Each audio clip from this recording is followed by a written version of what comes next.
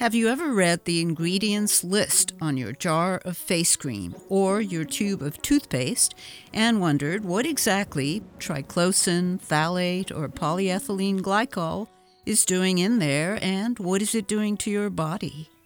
These are not good things for humans, yet they are commonly found in many products we use every day. Welcome to Mothering Earth, your source for sustainable living news. I'm Salwa Khan. In this show, we are continuing with MadeSafe, a nonprofit organization that provides certification for non-toxic products, from baby to personal care to household cleaners and more. Their website shows products that have been made through a rigorous process to be certified as MadeSafe. It's such an important topic that we wanted to bring you as much information as possible on it. Information that you can put to use to protect yourself, your children, and your family from toxins. MadeSafe's ultimate goal is a big one, and that is to change the way products are made by eliminating the use of toxic chemicals altogether. Amy Ziff is the founder and executive director of MadeSafe. I asked her about one of MadeSafe's core goals, which is to educate consumers on what chemicals are in the products we use every day. I like to say that, chemicals are the uninvited guests to our home, and you can't always see them, smell them, or taste them, but believe me, they're there. And we should be aware of what they're doing when they're in all of these things that we use, because we actually spend our hard-earned dollars on these things, and we're giving access to our bodies and our homes, the air we breathe, the water we drink, the food we eat, the things we use each and every day on a daily basis, giving these chemicals access to all of that. And then the second piece of what we do at MadeSafe is actually work with companies to educate them about the kinds of ingredients they are using by using scientific data to articulate and elaborate on the chemical cost of what they're using to put in their products. You're listening to Mothering Earth. I'm Salwa Khan, here with Amy Ziff, founder and executive director of MadeSafe.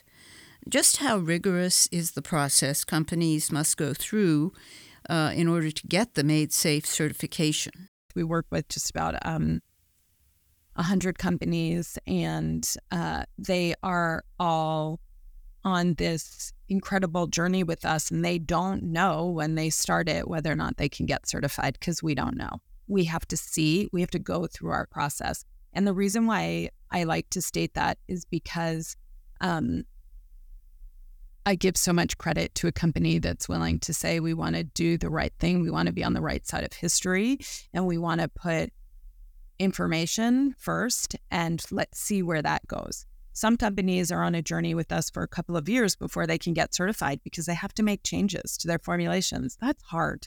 That's really hard.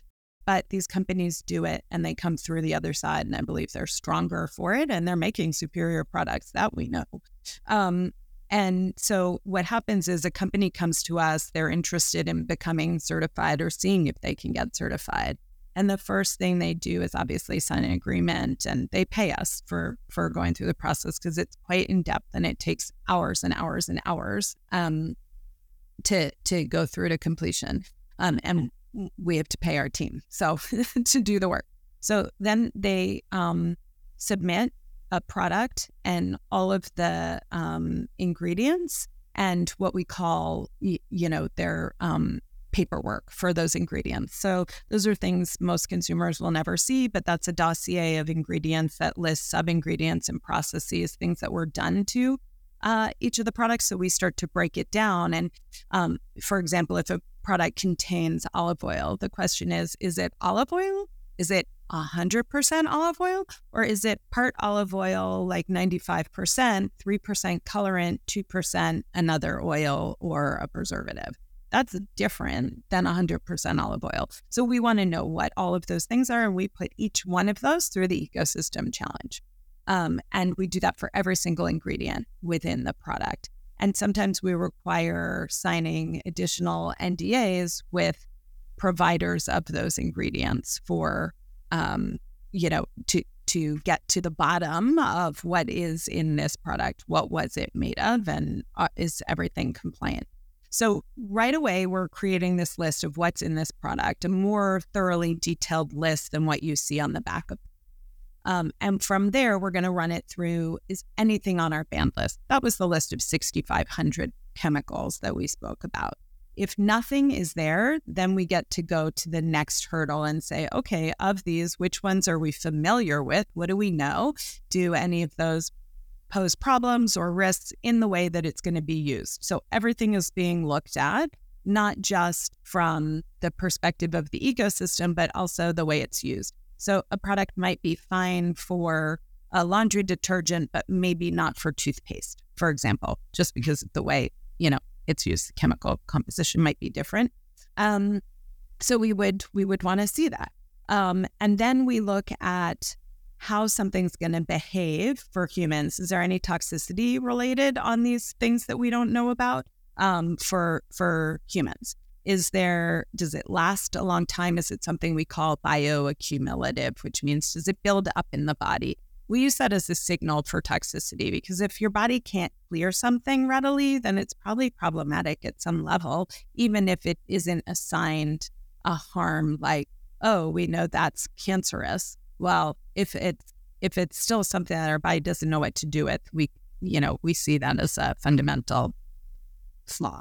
And so we look at that. Then we look at how does it behave in air, water, soil, and sediment. So we're looking at a good swath of the environment through that to see how something behaves there, if it's toxic, if it sticks around for a long time. And then we look at same thing for aquatic life. We're looking at data and also terrestrial life. And where we don't have data, because lots of things have not been evaluated this fully, if we don't have information on it, then we see if we can find it. As a nonprofit, we don't have the capacity to do that, and you wouldn't necessarily need to test the whole world again if something's been tested. So we add that then into our database of information on ingredients, and then we know more and get smarter with each thing that we screen. So the next time we encounter it, we know about it, and we go on from there, going down the list of all of the inputs until we've gotten through to this is either certifiable or 3 things are not. And here's why. Now you have data on it. This surfactant is no good because it's harmful to aquatic life. So now you're looking for a surfactant that isn't harmful to aquatic life, or this preservative is too harsh, or this ingredient is on the endangered species list and shouldn't be used. What could you use instead? And if they can swap those out and make those changes, then the new formulation can be certified. But it really gives a company a roadmap to how to proceed. And some might be easy swaps and some might be longer term. Once a product has gone through that process and been certified as safe by MadeSafe, what happens? Once they're certified, then we work with the brand to, make an announcement. We place them on our website. So everything certified's on our website. And if you want to purchase it, you can go to click through to find that product and make a purchase. That's not done through us, but oftentimes on the, say the native website to the brand or the product. And most people feel that if something is natural, it's going to be safe or safer than something that's synthetic. Is this a good strategy? It can be. And I know that's really hard. By and large, a good rule of thumb is if it's natural and from the earth and simply produced, then yes. What I think is complex is as complex as the process that, went to something. If you don't know how something was made, I encourage everyone to be an ingredient detective, like probe a little, be curious, like, how did this thing come to be? Because with food, it's a really easy thing to explain. So I'll start there. A carrot is just a carrot, right? There's no carrot ingredient list because it was just a carrot. Now, what we know about carrots is it could be homegrown, it could be organically grown and harvested, or it could be conventionally, as we like to say, produced. And if it's conventionally produced, it can have any kind of chemical sprays, pesticides and all kinds of treatments done to it. So we might prefer the organic or homegrown non-sprayed carrot to the conventional. But essentially, that's it. With a carrot, that's the carrot, right? Well, with clothing, with products for our skin, for our homes, like, it starts to be more complicated because there are so many different pieces and parts. But it's really helpful to think about because the fewer ingredients, the fewer things you have to go through this process and ask what was done to that. But that's what you kind of have to know, really, to do this, and make certain judgment calls, if you will, on your own. And that's what MadeSafe was part of what it's designed to solve or resolve for people, right? Is like, who has time for that? I didn't want to have a PhD in toxicology to understand whether or not ingredients were going to be harmful. And the truth was, I couldn't, even if I wanted to, understand fully what had been done to something because I didn't have access to the brands to get the information that I wanted, to get down to a level of granularity, to know provenance and sourcing and processes that were done to things. And MadeSafe works under NDA with companies. They comply by choice, not because they have to, but because they want to, because they buy into this concept of changing the paradigm of chemicals first, consequences second, and they want to change how products are made, and they're doing it. They're walking the walk and walking the talk, and really putting their money where their mouth is in that regard and making products that won't harm humans or the ecosystem. And they stand as, the best product out there, in my mind, because they've got an independent scientific third party who's gone through their process and looked how things were made very, very deeply. And that's the benefit to the consumer of being able to see that and be able to say, oh, okay, this one's, out of all my choices, this is a really good one. This is where I want to put my money because I'm also buying by my values and getting to share with Wall Street and Main Street what that is. And essentially, in a capitalist society, that is the biggest lever we have to work with to create change.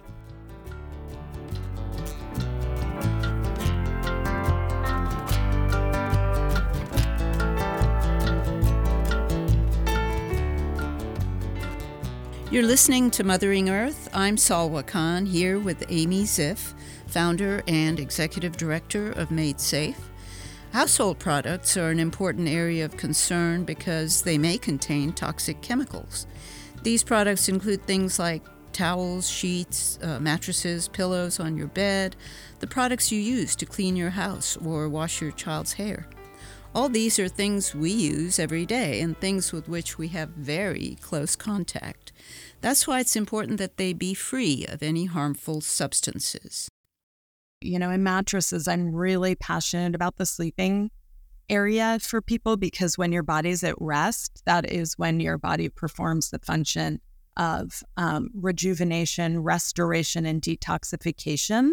And what that basically means is that at night, your body's doing that important work to get chemicals that I talked about out of your body. And if you are sleeping in an environment that's filled with harmful chemicals, it can make that process harder for your body. Kind of like, don't go to bed on a full stomach because then your body's digesting when it should be resting. I don't know if you've ever heard that. Anyway, So not sleeping on a bed of synthetic materials that are what's known as off-gassing chemicals is a great place to begin. So I talk a lot to people about creating, a healthy sleep environment. And there's a lot of information on madesafe.org to follow that up if you're interested in learning more about that. Then the things that we put on our bodies, on our skin, your skin is your body's largest organ. We absorb as much as 60% of what goes onto our skin. So I don't want to give that a free pass. I want to take a look at the things that I'm using and make sure they aren't going to be, harmful. I don't want to give my body more work to do. And it turns out that many of these chemicals are in our stuff to make them cheaper. So you don't necessarily need them from a performance perspective. And so I look for using simpler, fewer products that are efficacious. Many products, including soaps, shampoos, dishwashing and laundry soaps, candles, face creams, makeup, and more, add fragrance to give the product a distinctive scent. But there's no telling what the ingredients are that hide behind the term fragrance. Yeah, so scent is perfume, parfum, aroma, scent, natural scent, natural fragrance. All these terms are essentially, assigned to anything that has a bouquet, has a scent to it. And the issue is really from the fact that it is very, let me say it this way. Scent is a very prized experience for a product to have, either a signature scent or really any scent at all that is pleasing. It connects to all kinds of nodes in our brain and alights like a positive response. It also locks in memory, and it has been something that has been worked on by scientists at big companies and become marked as something for trade secret. And the problem with trade secret is that then you don't have to tell anyone what you're putting in it. The real problem with not telling us what you're putting in something and hiding behind this term of fragrance, which allows for trade secrets, is that maybe you're putting something in there for scent, and maybe you're not. Maybe it's something else. I will never know. And what we do know is that fragrance can contain hundreds, if not 1,000 different chemicals, and none get listed on packaging. So if I have an allergy, I can't even figure out if there's something I'm going to be allergic to. That's a problem to me. The other is just that there are all kinds of chemicals associated with harm that can go into fragrance. Number one is something called phthalates, and phthalates are a plasticizing chemical. And you might think, why do I have a plasticizing chemical in a fragrance? I'm sure I'm not using anything with that. Well, I got to tell you, if you're using perfume or conventional laundry soap or conventional dish soap, you are using things that could potentially have phthalates, and most likely do, because they help those smells linger and they help them last longer, and they are performance chemistries, and they have known harms associated with them, and that's problematic. So for me, the issue with fragrance is that we don't know what we can't read about, see, and decide for ourselves. And I think that's a game that industry plays kind of happily, and at MadeSafe, if you're going to use fragrance, you have to disclose it, you have to be transparent, and you have to be able to pass the ecosystem approach of screening to ensure that fragrance won't harm anyone. So moving on to fabrics, I've been noticing that a lot of things now seem to be made with microfiber. Um, is there any problem with that? What is microfiber? I hate microfiber. It's such a pet peeve of mine because um, it's plastic. It's plastic, so it sheds micro and nanoparticles of plastics. And um, some people like the way they clean and will collect, dust and dirt, but they're problematic, and so I'd encourage people to use a reusable cloth instead, which is what I use to try and stop using as many paper towels and things like that. But also if I want to do a quick clean up of the floor or something, that I can just use a damp towel and collect all the dirt and then wash it and reuse it again. And then what about preservatives? Seems like preservatives are in virtually everything that's processed. Yes. So preservatives come alongside of products that we want to have last forever, or at least a couple of years shelf life. And so, any product with water is going to then need a preservative to make sure that it doesn't grow mold or bacteria. And so preservatives can be a necessary evil, but there are a couple of things. Preservatives, many of them are quite harsh, not just for humans, but they can have ambient issues and then can be really harsh to aquatic life and other kind of, organisms. There are quaternary compounds, quaternary ammonium compounds that are known as QACs or quacks, and they have a whole host of health harms and are really an emerging chemical contaminant issue and are oftentimes used in preservation systems. And there are, parabens was an older form of preservative that was used and sort of went out of vogue as people found out about them and then started looking at them, and they were associated with all kinds of human toxicity. But the problem is those chemicals went to market and they were used for years, if not decades, before the research from external sources, external bodies caught up with it to say, hey, these are harmful. So now we have people saying that about some other preservatives. And I think, that's pointing to the issue that we have with how we just allow, chemicals to be put before people. And we have to change that.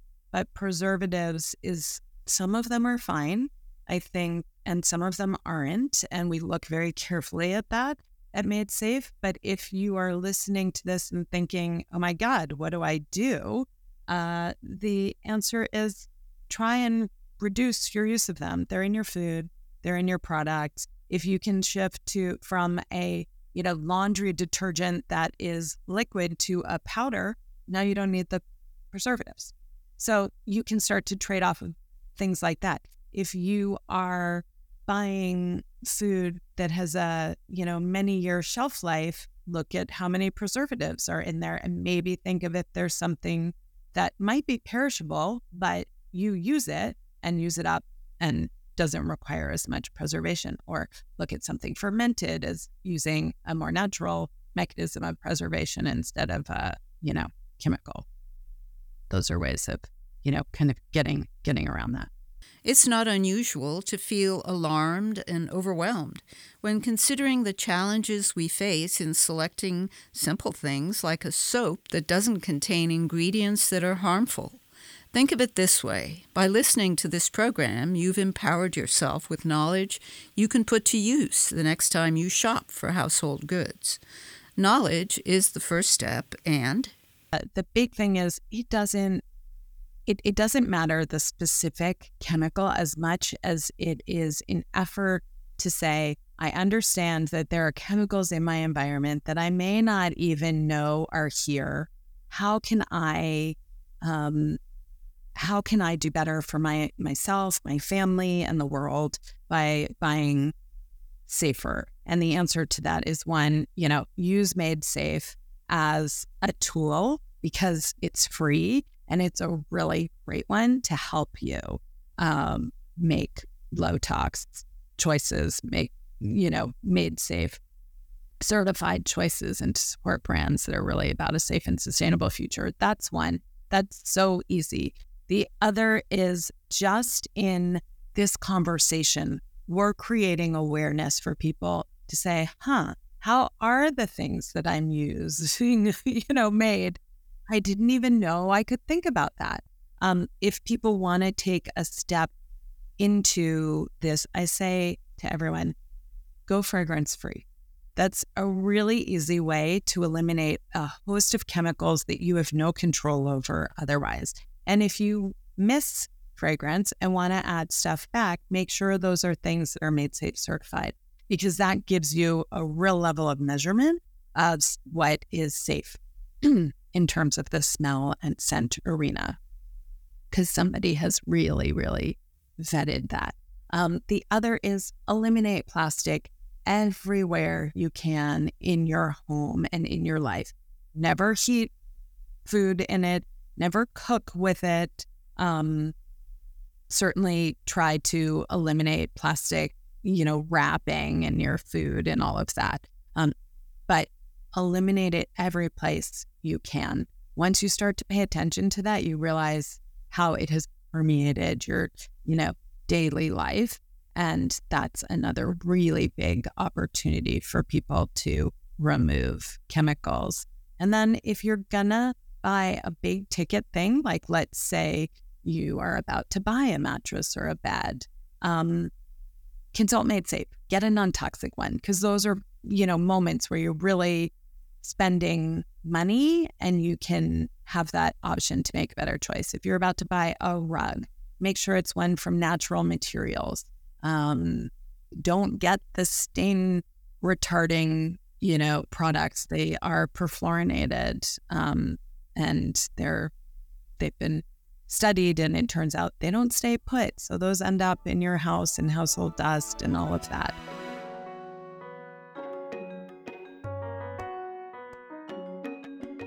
Amy Ziff has 2 other suggestions, simple things you can do to cut down your exposure to toxins in our environment.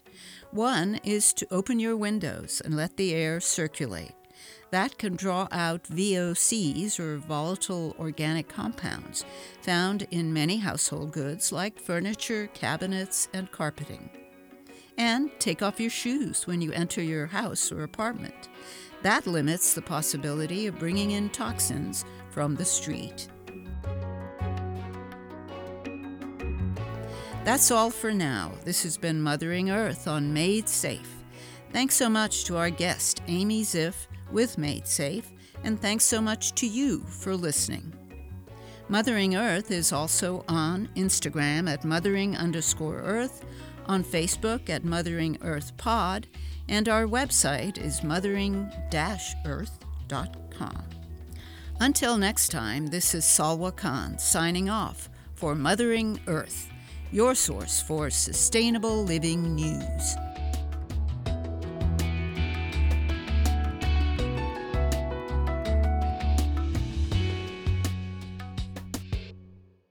The views and opinions expressed on Mothering Earth do not necessarily reflect the official policy or position of this station.